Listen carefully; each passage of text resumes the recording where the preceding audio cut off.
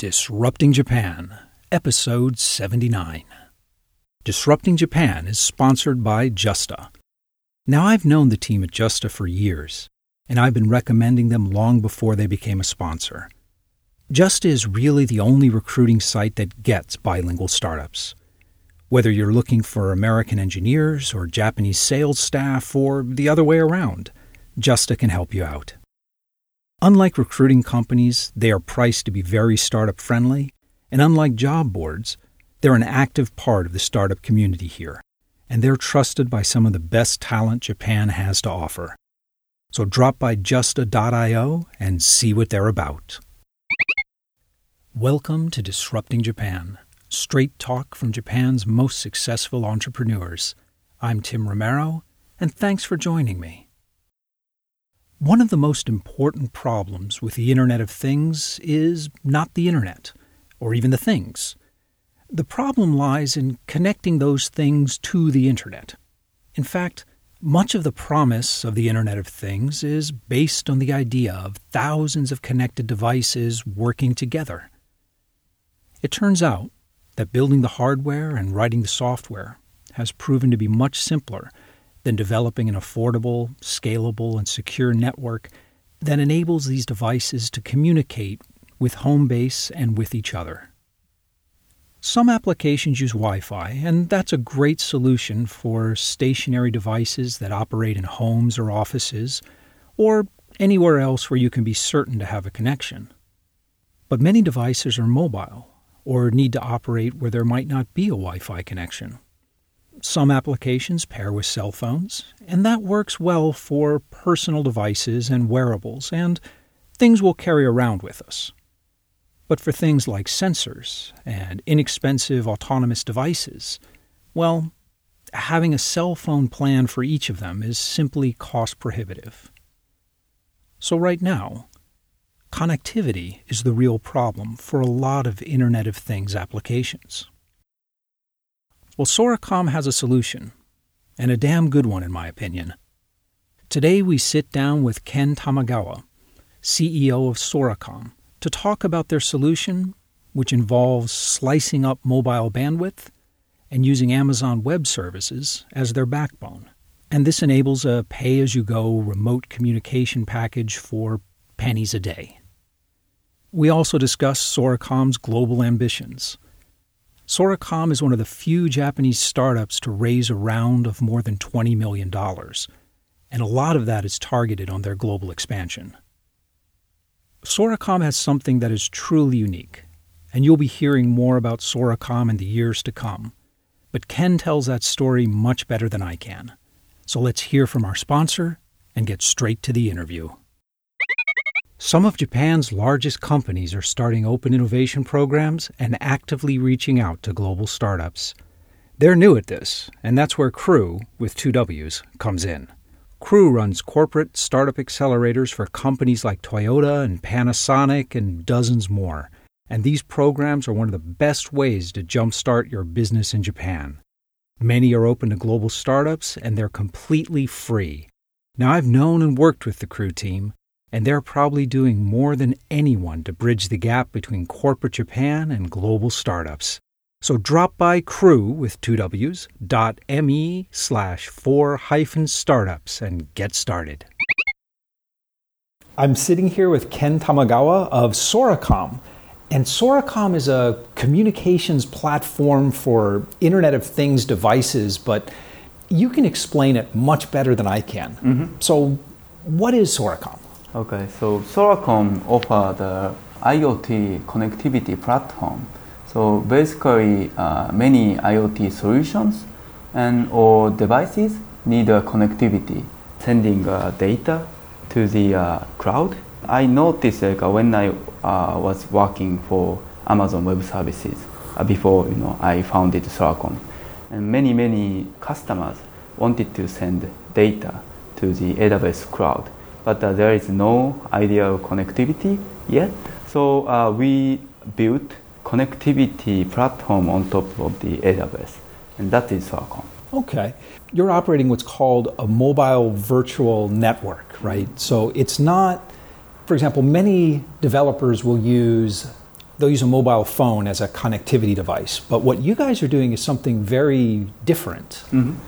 So on a technical level, what's happening? So that many people are wondering how we are providing, that kind of a cloud-based connectivity at the MVNO, Mobile Virtual Network Operator.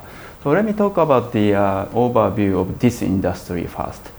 Telecom operators such as the NTT Docomo and other, big giant players, they usually have many base stations or cell towers.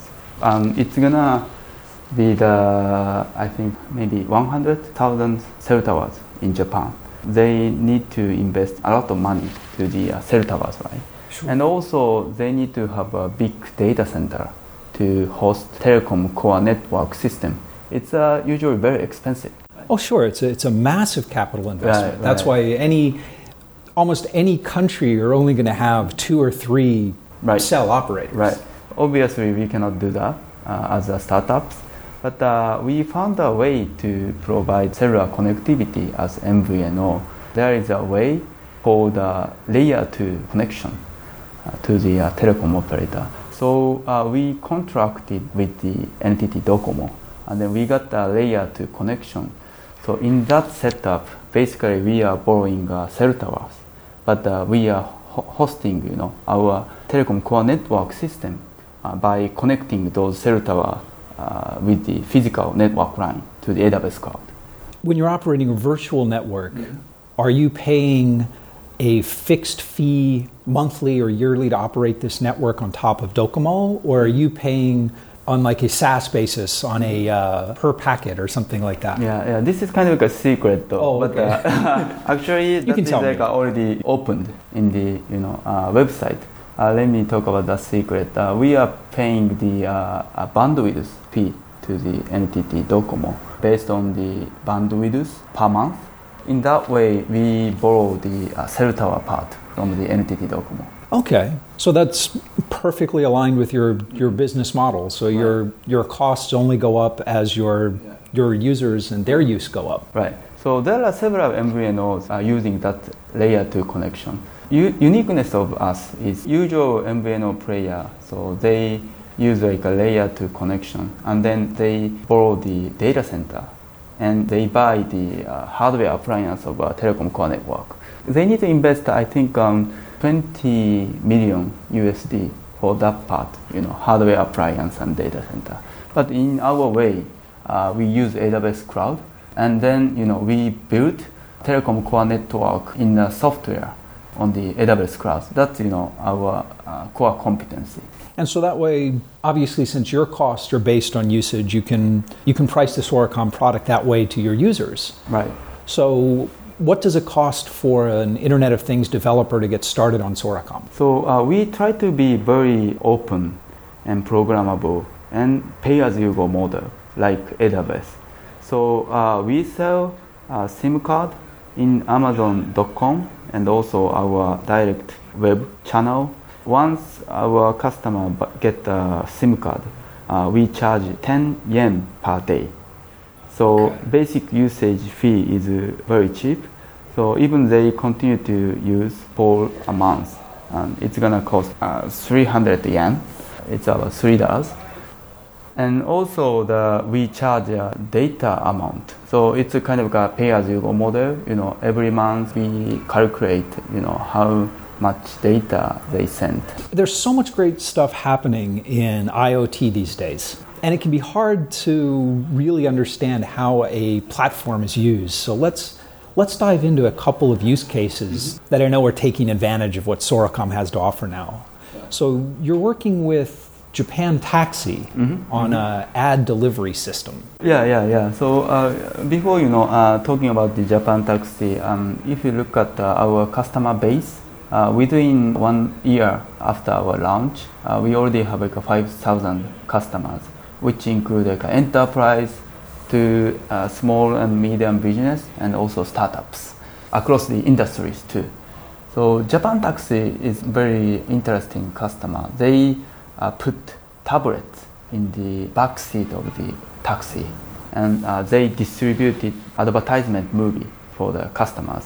So it was interesting, every customer average taxi ride 18 minutes I had from the Japan taxi and in the taxi. So it's like a good space they provide advertisement movies, right? So usually those advertisement movies are updated weekly or 2 weeks. So they need to have a way to distribute latest advertisement movie.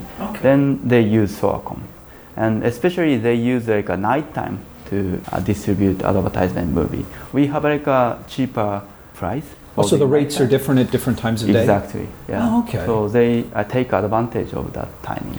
Okay, so instead of having a data plan and a connectivity plan for each individual Android tablet, they just connect to Soracom at less than a tenth the price and update the ads from a central location. Right. Excellent. And let's see, what else? Safecast is a very interesting project because they didn't start out with Soracom, but they converted over last year, right? Yeah. They are providing a radioactive sensor device. And basically they sell that devices to the volunteer, and then volunteer place that to their house or any location, and automatically those devices sensing the radiation, and then upload that to the cloud. And for our overseas listeners, after the earthquake and tsunami in 2011 and the problems at the Fukushima nuclear power plant, a lot of people in Japan didn't trust the government numbers when they announced the radiation. So Safecast was this grassroots, bottom-up citizen monitoring program. Exactly. Where they made these radiation monitors, distributed them all over Japan. And how did they link up these monitors before using Soracom? So they used to use Wi-Fi, but sometimes they don't have Wi-Fi in the place. They want to put sensors, and also it's kind of like takes time to set up the Wi-Fi. But if they use cellular, so they can place anytime as long as cellular connectivity is available. That's the reason they like Soracom. And also Soracom provide a web console to check the status of connectivity, and also we provide like an API. Safecast can use those API to control those Safecast devices. Right. So yeah, they'll know what's online, what's not online, and they could take one offline when they needed to. Right. Why would they want to take one offline? Right now, they create global versions of Safecast, which include the not only cellular but also LoRa connectivity too. And their plan is to utilize better connectivity in the various situations. For example, if the LoRa connectivity is available, that device is using LoRa, but not, they use cellular. So in that time, they might want to deactivate cellular connectivity. Right, to save the money, they don't need it, so don't use it. Are there any other applications being used now that you think are a really good use of Soracom? Yeah. So my favorite use case is Tokachi Bus. They are a local bus company in the Hokkaido area. It's like a northern area of Japan. They have a lot of snows, right? So they put Soracom into all of the buses, and then sending the location data of bus to the cloud. And they provide a smartphone application to the customer, and so customer can use the route finder system by using like a bus location. So for example, the customer want to go to a place, and they can search which bus they should take, and also that information is reflected based on the real location. If the bus is delayed due to the snow, the customer can get that notice. It tells people where the buses are and the best route based on reality rather than the schedule. Exactly, yeah. That's fantastic. Yeah, another example is Rakuten. So Rakuten has a credit payment system called Rakuten Eddy. And they use Soracom for the Rakuten baseball game. They are selling like beer, right? Right. So those people have a credit payment terminal with Soracom. So they can do the credit payment anywhere And also, usually baseball game is only in the weekend, so they can save money for the weekday. Ah, okay. So they deactivate it when they're not using it. Yeah, pay-as-you-go model. So excellent. Well, let's talk a bit about you. mm-hmm. So we first met back when you were working at AWS. Exactly. Yeah. Now I was at Engine Yard. Right. Times change. Times change. Yes. Before AWS, you went to the University of Tokyo. Mm-hmm. You got an advanced degree in the US. Mm-hmm. What made you want to start a company? Was this something you always wanted to do? It's kind of like a long story, I think. Yeah, we have time. So let me talk about my career background. So I graduated from Tokyo University with a master's degree of the mechanical engineering and also the virtual reality. I started my career in IBM research. First research project I was working on was WatchPad, wearable computing project, which is the most cutting edge product in IBM research, which has a accelerometer, fingerprint sensor. So it was like the Apple Watch before the Apple Watch. Exactly, it was like a 2000, so 17 years ago, and which is like I think like too much advanced of its time. They couldn't bring it to market at a price that could sell it. Yeah. One day, my boss assembled us and to announce, this project is cancelled. So, yeah, it was like, surprising for me. And in retrospective, IBM, management team decided to sell ThinkPad team to Lenovo, right? And that project was funded by ThinkPad team. So naturally, our project was cancelled because we lost the research fund. But that experiences taught me if I want to bring our product to the market, I need to know more about the management and sales and marketing. So I moved to the sales division and worked on the software. And then, I got a company scholarship from IBM. And then I went to the Carnegie Mellon to work on the MBA and also MSc, Master of Software Engineering. That was 2006. So it's the same year Amazon started AWS. So then my friend started using AWS. It was amazing, When I first touched AWS, that was, incredible. You just click a button and then you can get like a server instantly. I felt like world is changing. Yeah. Right. But I was sponsored by IBM, so I needed to go back to Japan. So I went back to Japan, and I think like I worked in the software group for 2 years, and then one day I got a call from a headhunter. He told me Amazon is gonna start AWS business. Why don't you start that business? Oh my God, I want to do that. Right? But there was a pitfall. I had like a contract with IBM. If I, leave within 5 years of my graduation, I need to pay back all of the tuition. Sure, because they paid for all the college and everything. Yeah, that amount was like $100,000. Oh wow!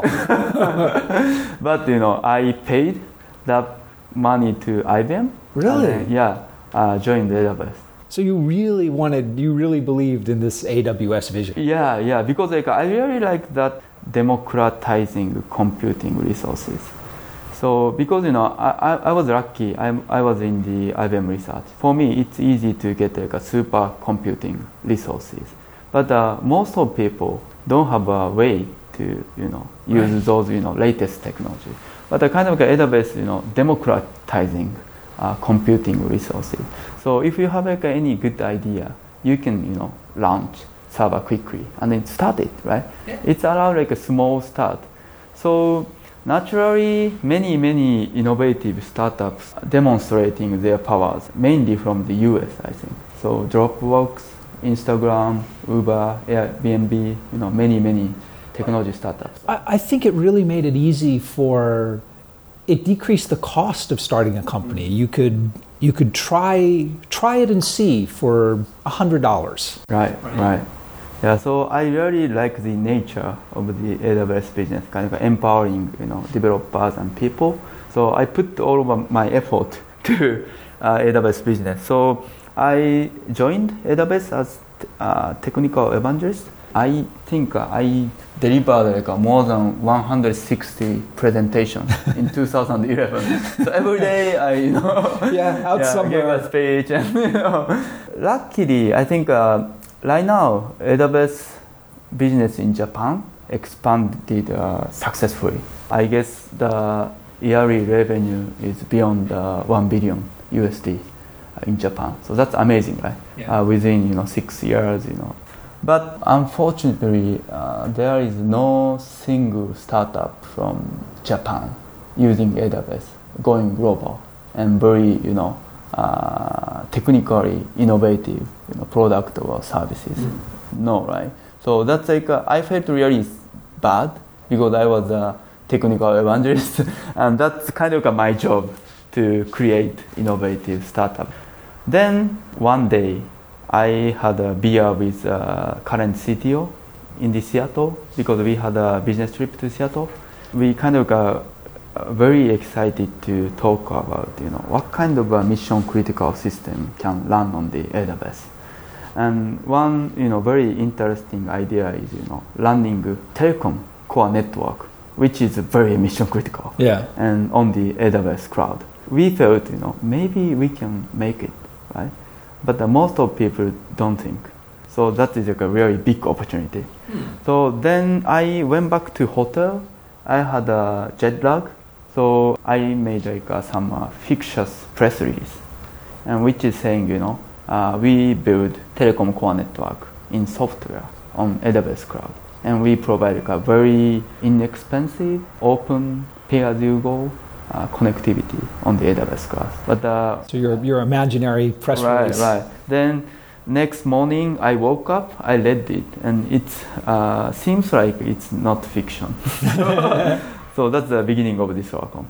Okay, but your background is in technical research. You had the expertise of teaching people about the correct architecture on the cloud. So I can understand from an engineering point of view, you seeing the opportunity. But so far, your whole career has been working in very large companies. What made you decide to actually go out and start this company? Well, I don't know the reason, but you are right. I'm a researcher in the enterprise company. I just pursue the passion in the technology, but nobody made Soracom, so I needed to do that, right? That's the thing. What did your friends and your family think? Were they supportive? Were they surprised? Yeah, this is very interesting. Like in Japan, after I founded Soracom, so I would say more than 90% of people, first question is, your wife is okay? Well, yeah. Yeah. So that's called wife broke in Japan. But actually, my wife is kind of very supportive. If you want to do, just do it, right? So I'm kind of very appreciate. Oh, that is good. That's great to hear. Yeah. Another thing that I think is really exciting about Soracom is the fact that you're going global so quickly. And so let's talk about global expansion for a minute. Right. You launched in the U.S. in November of 2016. Right. How have things been going so far? Yeah. So we chose AWS re:Invent, which is the yearly developer conference of AWS. We chose that event intentionally because I'm from AWS, and that was very successful. Many developers really like us because we are providing a cellular cloud convergence. So in the U.S., did you set up the same type of virtual network that you did here in Japan? This one is more advanced. We have a contract with the several telecom operators in the global. So the SIM card in the US, you can get connectivity in more than 120 countries. So we do have several contracts and several roaming settings. The SIM card can use AT&T cell tower and also T-Mobile cell tower. Well, that's interesting. Do most of your customers that are building Internet of Things devices, are most of the use cases things that are operating in just one location, or do you have Internet of Things devices that are taking advantage of this global coverage? Yeah, it depends on the customer. As you mentioned, most of the smart city type of the application, they don't move, right? So that's one place, they set up the devices and solutions, and it's, continue to be there. But another type of the solutions, such as the automobile, like a very big, car company, they usually make cars in several locations, but then that send that to the another location. And right now, what they are doing is, they contract with each telecom operator in one country and then switching those SIM cards, right? But if they use like a Soracom global version of SIM card, they can get connectivity in any location. It's kind of decrease the heavy lifting work for them. Right. You just set that, you can install that SIM card once and you're fine. And like you said, you could manage it off on the net. Right. And also they can get same cloud convergence features. Like, we have several additional services which is, address the security issue or, data process issues. So for example, we have like a Soracom Canal that is allowed customers to make private network very easily. So globally, who's Soracom's biggest competition? Is it LoRa type networks? Are there other companies like Soracom out there? Actually, if we look at exact competitor, I don't know any single company doing similar things we are doing as a Soracom, because we are only one company built all of the telecom core network on the AWS cloud, and also having additional layer of services like security and application level.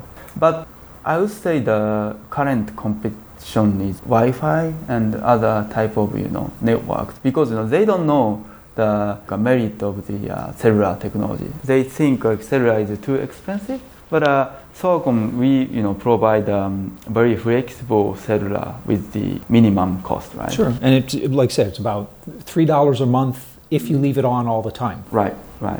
Actually, global version we decreased the price. It is now like $1.8 per SIM card per month. So $1.80 per month if it's on full time, less if you switch it off when you're not using it. Yeah, we have like some condition for switching off though, but that's right. Yeah. What sounds like things have gone incredibly well in the last 3 months since your launch. Right. What's been the most surprising thing that's happened in the global expansion, or what's the most important thing you learned from rolling out globally? Well, before rolling out global, I'm confident in terms of technology. We built our core network in software, right? So we just need to copy those software to the another region of the AWS. There is some works, but not technically difficult. As long as we can set up the contract with the telecom operator. Were there differences in the telecom operators on that part of the infrastructure going global? Fortunately, those standard is very following on the 3GPP and other, standard, industry standard. So that was, good things. What I was afraid is, can we make really strong global team? Even we are the small company from, far east country like Japan, right? And I was concerned about that part. But we had like a really good opportunity to meet people in the global. They understood our value proposition very well, and then they joined us. I'm really excited to have such a great people in our global team. So right now we have more than 10 in the global.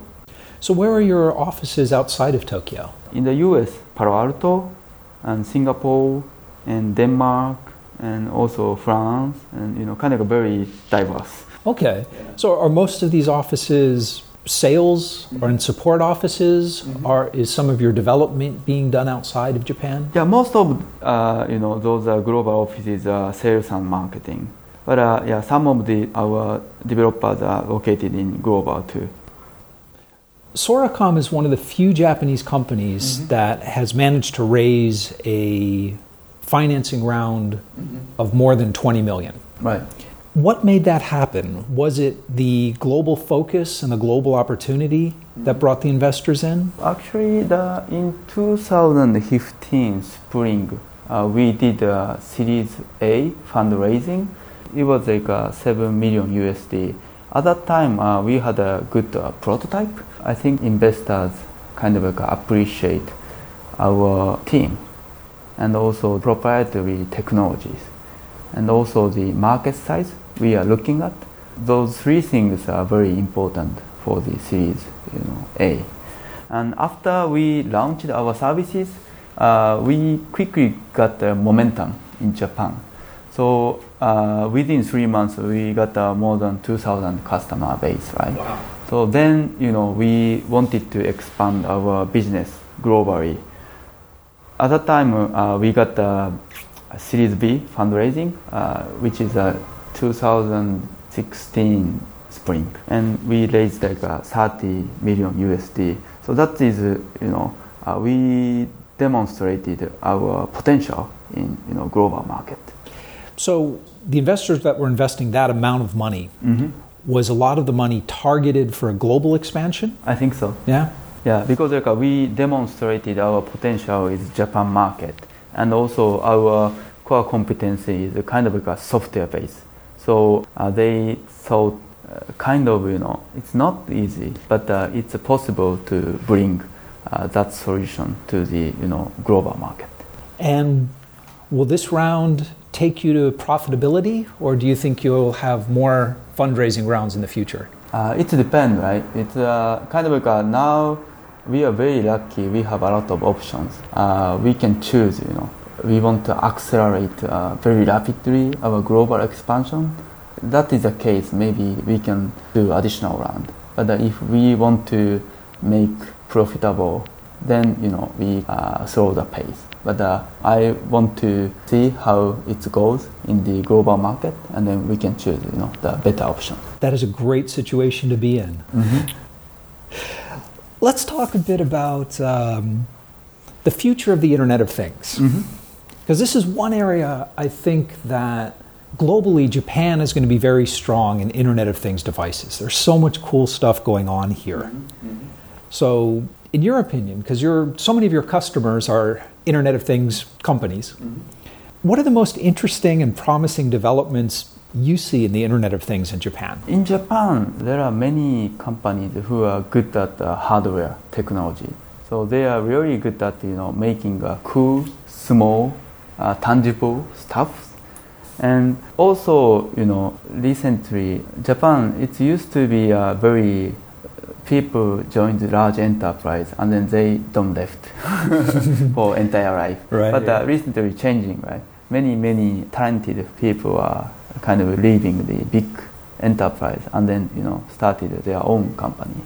I saw many great chances for those startups because they have a relationship with the enterprise company, and also they have like a really good experiences networking, and they are good at hardware technology.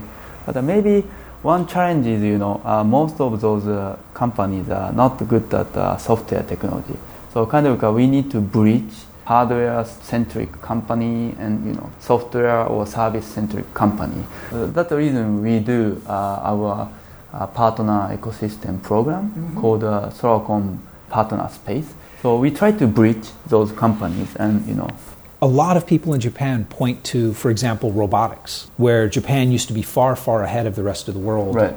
But over the last 5 or 6 years, leading-edge robotics has moved from hardware to software, and Japan now is trying to catch up. Right. So I guess, yeah, you're right. There is that software gap. So I think Soracom is kind of located in the middle, kind of a device side and cloud side, and between that, we are in a good position to connect those people. Not only connecting devices and cloud, we wanted to connect those people in the different world. Well, let's talk about that, because we've talked about a couple of real-world applications of people using Soracom today. Right.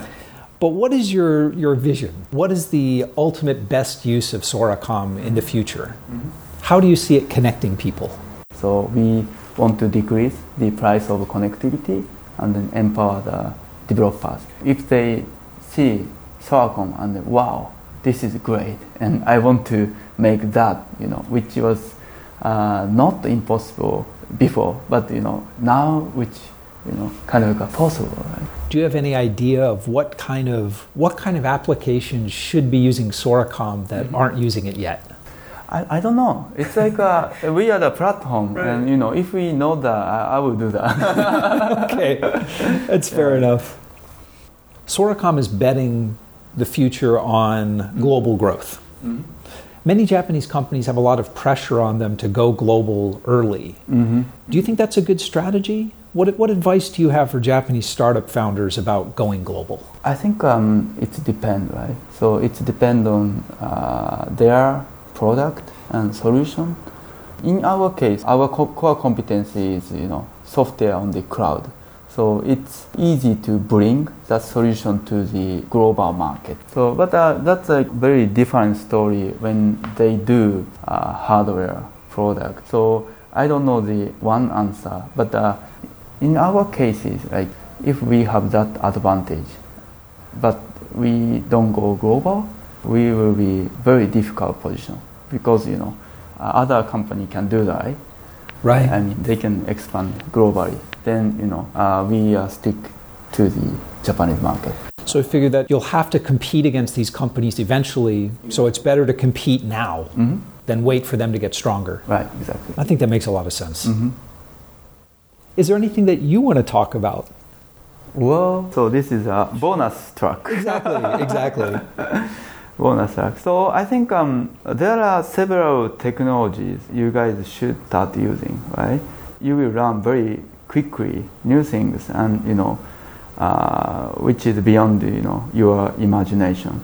Like I would say, like 20 years ago, if you want to try new things, like say like enterprise database, you cannot do that. You need to purchase, and it's like very expensive. Yeah, it costs you over $1 million to get that. Right, but right now we have like plenty of really good technology services, which is provided SaaS base or the pay-as-you-go base.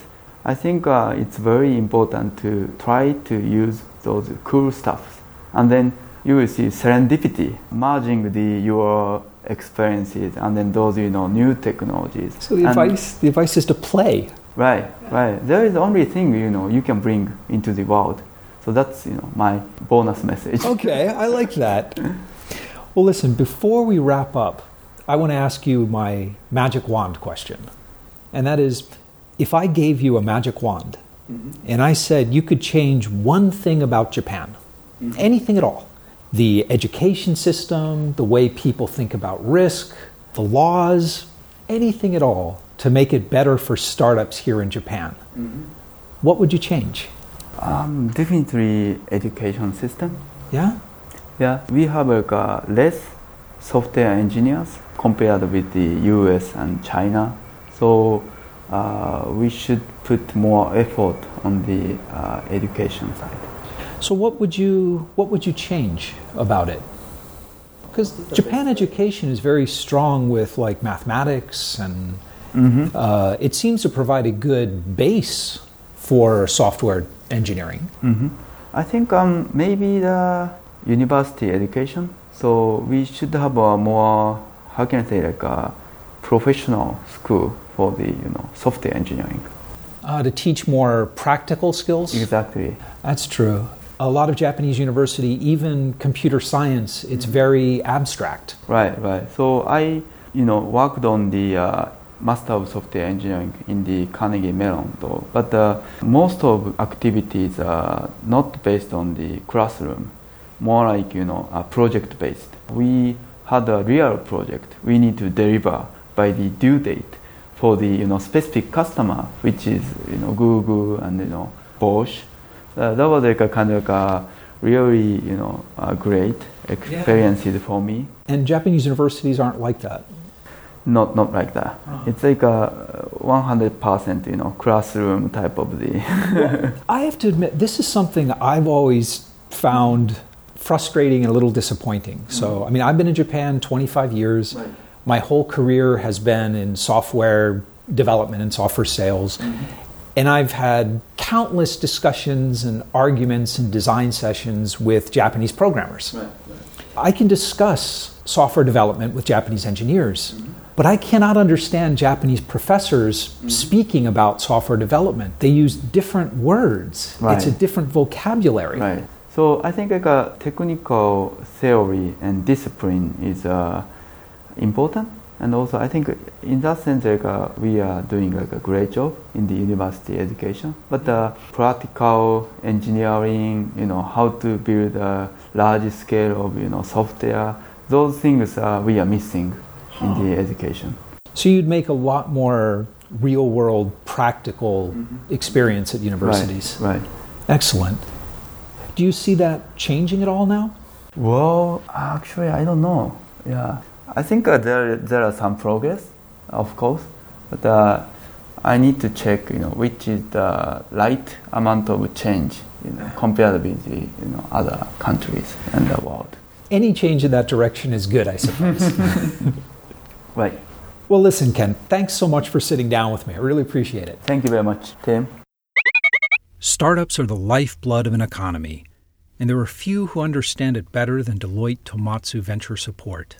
Deloitte TVS is the #1 startup supporter in Japan, and they spur innovation here by connecting startups with larger companies and government entities.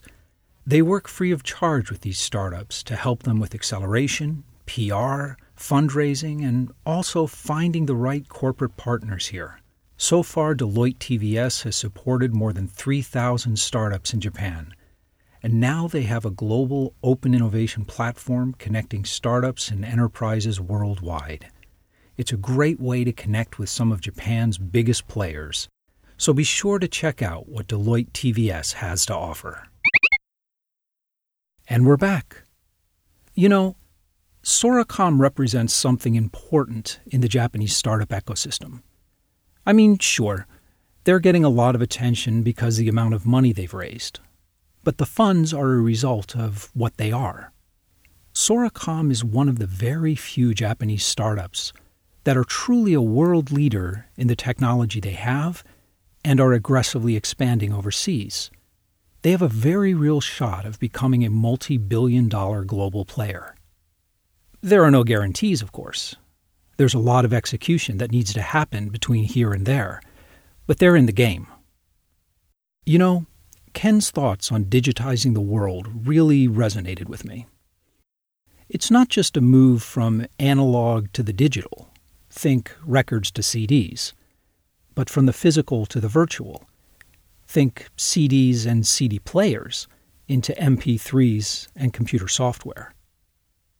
Soracom is certainly not the only company providing inexpensive connectivity for IoT devices. But Soracom has virtualized their infrastructure. They don't need to invest in buying, developing, maintaining, and replacing hardware. And that gives Soracom an almost insurmountable edge over their global competition. We'll be hearing a lot more about Soracom in the years to come. If you've got some experience with IoT devices, Ken and I would love to hear from you. So come by disruptingjapan.com/show079 and let us know what you think. And when you drop by the site, you'll find all the links and notes that Ken and I talked about and much, much more in the resources section of this post. And as much as I love podcasting, which is a lot, between Disrupting Japan's guests and our audience, I get to talk with some of the most innovative and creative people in Japan. But sometimes it starts to feel more like a broadcast than a conversation. So please feel free to connect on Facebook or Twitter. The address is Disrupting Japan, one word, in both cases. And I'm also trying something a little unusual for a podcast, a Disrupting Japan LinkedIn group, and one that is aggressively moderated to keep out the spam and focus only on innovation in Japan.